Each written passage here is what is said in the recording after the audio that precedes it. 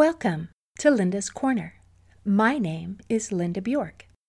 In today's episode, I want to discuss how to find hope, comfort, and strength during times of chaos, danger, uncertainty, and unrest. We can learn an interesting source by studying something that happened in England during World War II. The BBC gave a series of wartime radio broadcasts to help the people be able to endure the fear, the loss, and the very real danger that they were facing. Let me give a little bit of historical context that led to the creation of these broadcasts. During World War II, the German Nazis dropped bombs on London and other strategic cities across Britain for 8 months straight. This intense bombing campaign was called the Blitz, which is the German word for lightning. This constant bombing created a situation where now not only the soldiers were at war, but also the ordinary civilians suffered, as their small island nation was bombarded by about 400 planes a night. And suddenly their cities and their homes became the front lines of a battlefield. Can you imagine what that would be like?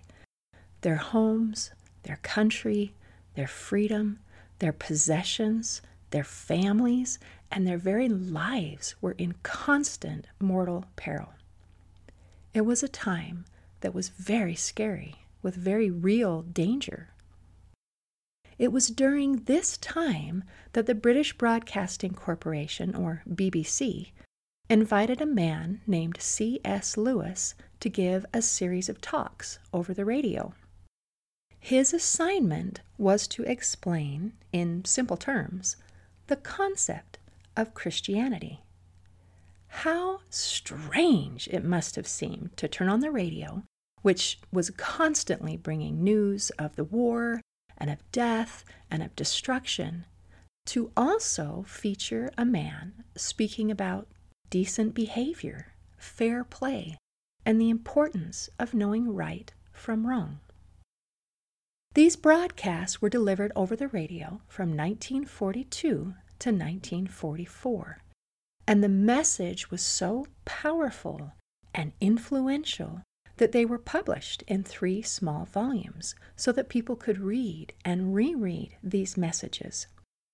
After the war, they were then combined and republished into a single book that is now called Mere Christianity. C.S. Lewis understood a lot about the fear and danger of war because, as a young man, he had fought in the trenches of World War I. Of course, it wasn't at that time called World War I. It was called the Great War, or the War to End All Wars, because they hoped that nothing like that would ever happen again. But unfortunately, just 24 years later, World War II began. Lewis again did his duty for his country, but this time, as an older man, he served not as a soldier, but as an air raid warden. And he also gave talks to help encourage the men who were fighting in the Royal Air Force. They needed a lot of encouragement because everybody knew that on average, these young pilots would only survive about 13 missions.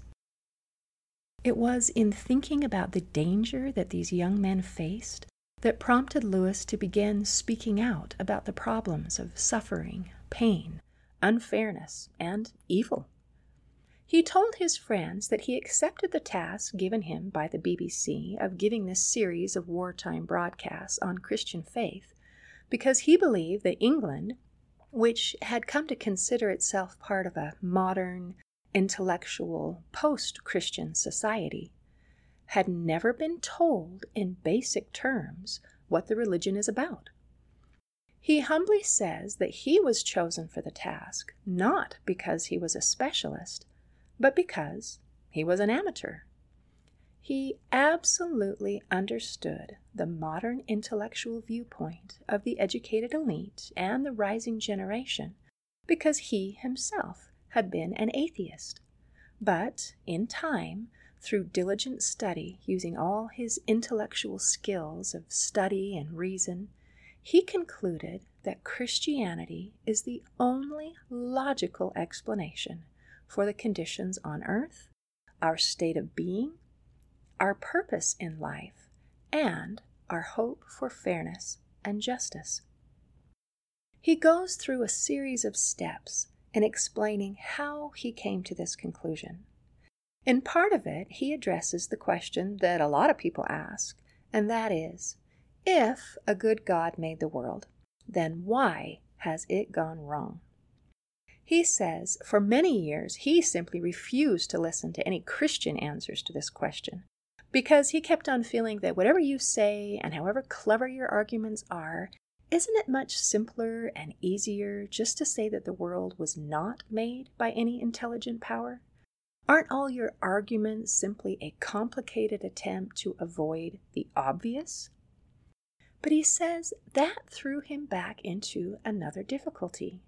His argument against God was that the universe seemed so cruel and unjust. But then he thought, wait a minute, where did this idea of just and unjust come from? A man does not call a line crooked unless he has some idea of what a straight line should be.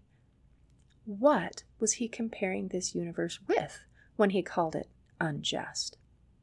He says, if the whole show was bad and senseless from A to Z, so to speak, then why did he, who was supposed to be part of the show, find himself in such violent reaction against it? A man feels wet when he falls into water because he is not a water animal. A fish would not feel wet. Thus, in the very act of trying to prove that God did not exist, in other words, that the whole of reality was senseless, he found he was forced to assume that one part of reality, namely his idea of justice, was full of sense. His conclusion was that atheism turns out to be too simple. If the whole universe has no meaning, we never should have found out that it has no meaning. Just as if there was no light in the universe, we should never know that it was dark. He continues to explain that the world was created to be good and wonderful, but that there was a rebellion, and an evil power has set himself up as the prince of this world. Therefore, while we're in this world, it's like we are behind the lines in enemy-occupied territory, and that for Christians, going to church is like joining the underground and actively seeking to hear messages of hope from the other side. He then addresses another objection. He says, okay, if you believe this is true about a good creation turned into enemy-occupied territory, then the next question is obviously wondering if this state of affairs is in accordance with God's will or not. If it is, then he's a pretty strange God. And if it isn't, how can anything happen contrary to the will of a being that's supposed to have absolute power? Lewis's explanation is that God created people to have free will. That means we can choose right or wrong. He says some people think they can imagine a creature which is free, but has no possibility of going wrong, but he can't. If a thing is free to be good, it is also free to be bad. And free will is what has made evil possible. So why then did God give people free will? He answers that although free will makes evil possible, it is also the only thing that makes love or goodness or joy worth having possible. A world filled with mindless robot-like creatures would hardly be worth creating. The happiness which God designs for his children is the happiness of being freely, voluntarily united to him and to each other. Of course, God knew what could happen if they used their freedom the wrong way. But apparently, he thought it was worth the risk. Lewis then says, well, perhaps we feel inclined to disagree with him. But there is a difficulty about disagreeing with God, since He is the source from which all your reasoning power comes. He says you could not be right and God wrong any more than a stream can rise higher than its own source.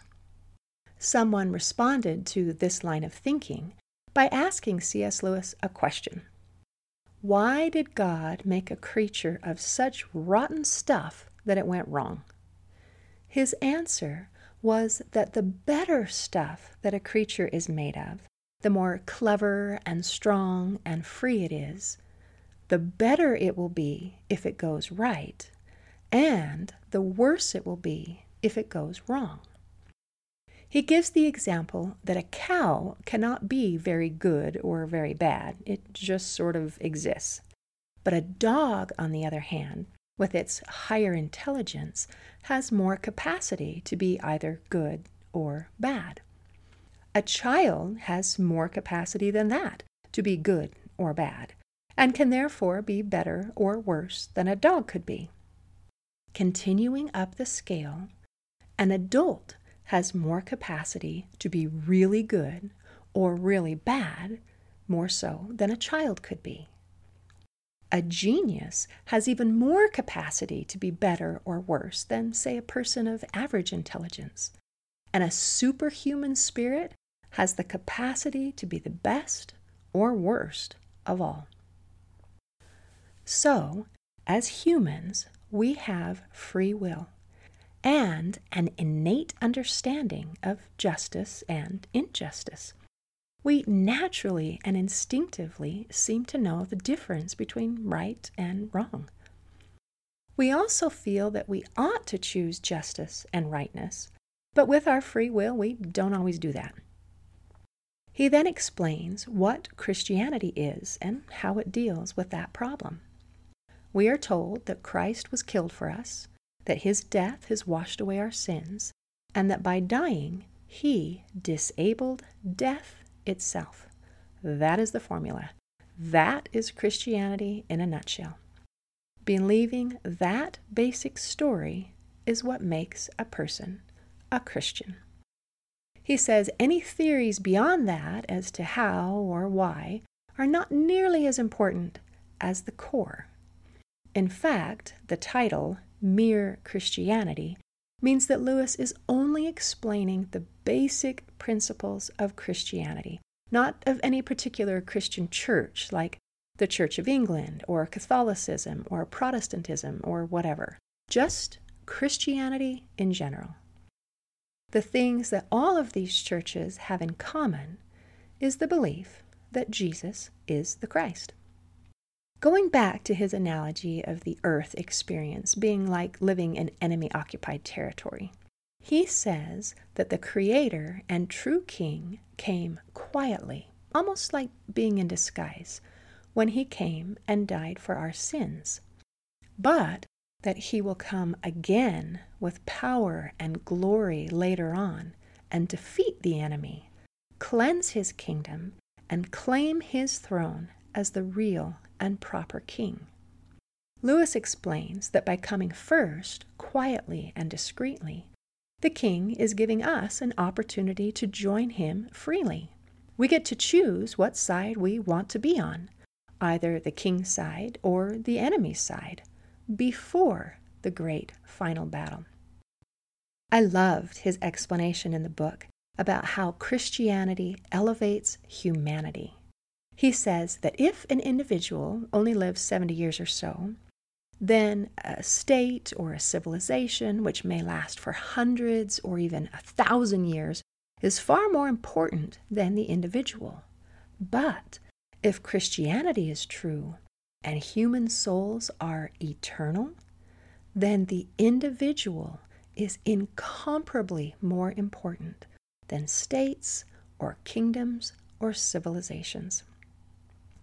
I also thought that Lewis makes some really interesting points in talking about people's perception of Jesus and who He was and what He was. Many people claim that they can accept Jesus as a good man and as a great moral teacher, but they don't accept his claim about being the Son of God. Lewis says that there is no way that can be true. Think about it, he says. Jesus claimed to be able to forgive sins, not just for an offense that you made toward him, but all sins. And unless the speaker is God, then this claim is so preposterous that it's comical. So, if Jesus was just a man and not the Son of God as he claimed to be, then he was not a good man and a great moral teacher. He was a delusional lunatic or even a devil. There is no in-between option.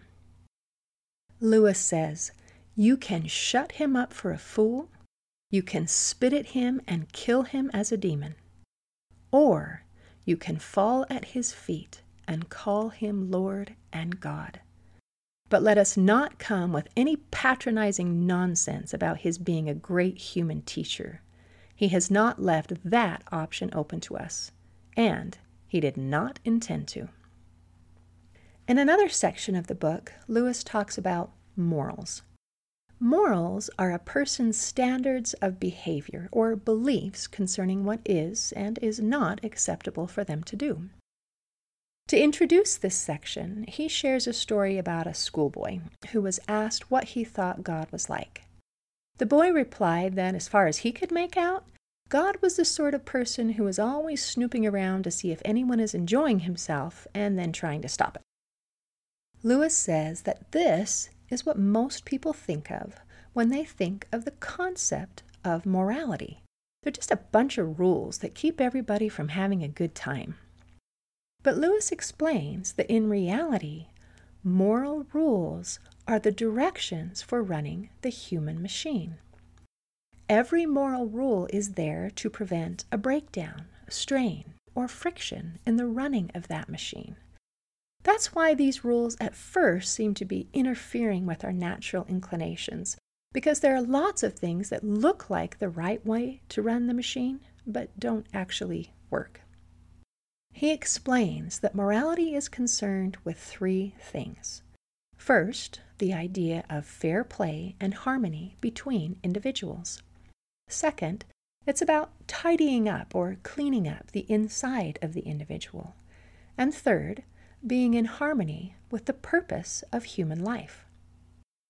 He says most people don't seem to mind the first aspect of morality, the part about not hurting other people, but they don't see why the other part should make any difference. To help explain why these matter, he used a couple analogies. One was the idea of a fleet of ships. Each one of us is our own ship. He says that the first part of morality is not to crash into the other ships, and that seems quite reasonable. But it's the second part, the part about being clean and functioning well on the inside, that is necessary so that we don't crash into the other ships. We might not intend to crash into the other ships, but say if our rudder doesn't work or there's some breakdown, we can't help but crash into the other ships, even if we don't mean to. Lewis also used the example of playing instruments in an orchestra. We need to make sure that our instrument is in good condition. And it helps if we listen to the conductor instructing the band on what to play, so that we're all playing the same tune. Playing a tune in harmony creates beautiful music, but if everyone just does their own thing, then it's just noise. Lewis also expounds on some of those moral rules for good living. Some of the things that we should do and some that we shouldn't do. I thought that one of the most interesting sections is the chapter called The Great Sin, where he explains that the greatest of all human vices is pride.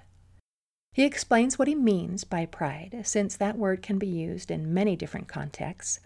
He says he's not talking about self-respect or the pleasure of being praised, like when we're proud of our accomplishments. And he's not talking about having a warm-hearted admiration or respect for someone or for yourself, like when you say, "I'm proud of my son," or I'm proud of you, or I'm proud of myself. These are all forms of praise and admiration, and there's nothing wrong with them. In fact, they're all very good. The funny thing is that the kind of pride Lewis is talking about usually doesn't use the word pride in a sentence. It's not a statement. It's more of a way of being. This kind of pride is a form of enmity. It's enmity between man and enmity to God. It makes the other person your enemy, so to speak. Pride is essentially competitive. It is competitive by its very nature. Pride gets no pleasure out of having something, only out of having more of it than the next person. Lewis says, we say that people are proud of being rich or clever or good-looking, but they are not. They are proud of being richer or cleverer or better-looking than others. If everyone else became equally rich or clever or good-looking, there would be nothing to be proud about. It is the comparison that makes you proud, the pleasure of being above the rest. Once the element of competition has gone, the pride has gone. It's interesting that the opposite is also true. It is pride that creates the frustration of feeling like you're below someone else. It is that same idea of comparison.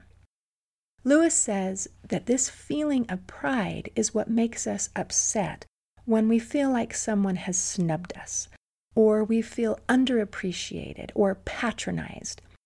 It's pride that makes us feel upset when someone else succeeds, or we think they're prettier than us, or more successful than we are, or more noticed and admired than we are.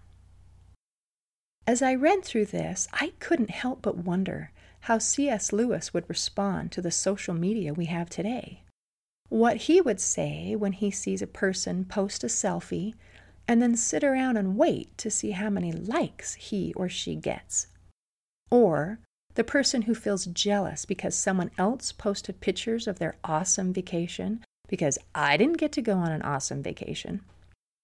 It's funny that often when we do these kinds of things or feel this way, we're not thinking that we're being competitive.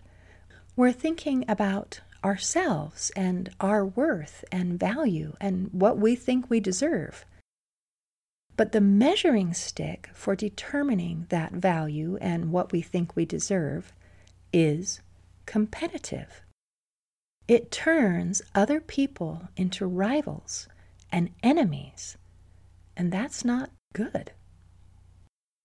In conclusion, I think that although the book, Mere Christianity, is kind of a difficult read because C.S. Lewis speaks in a vernacular that is not familiar in our day and age, but the principles that he expounds are as correct today as they were when they were first shared over the radio in England during World War II. The purpose of his message was to bring clarity, purpose, and hope to a war-torn people who were under terrible stress. The answer was to share and expound the people's understanding of Christianity.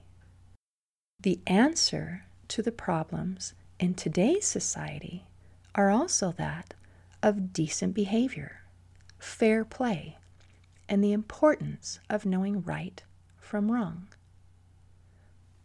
It seems appropriate to end with a quote by C.S. Lewis. He says, "True humility is not thinking less of yourself. It is thinking of yourself less." See you next time on Linda's Corner.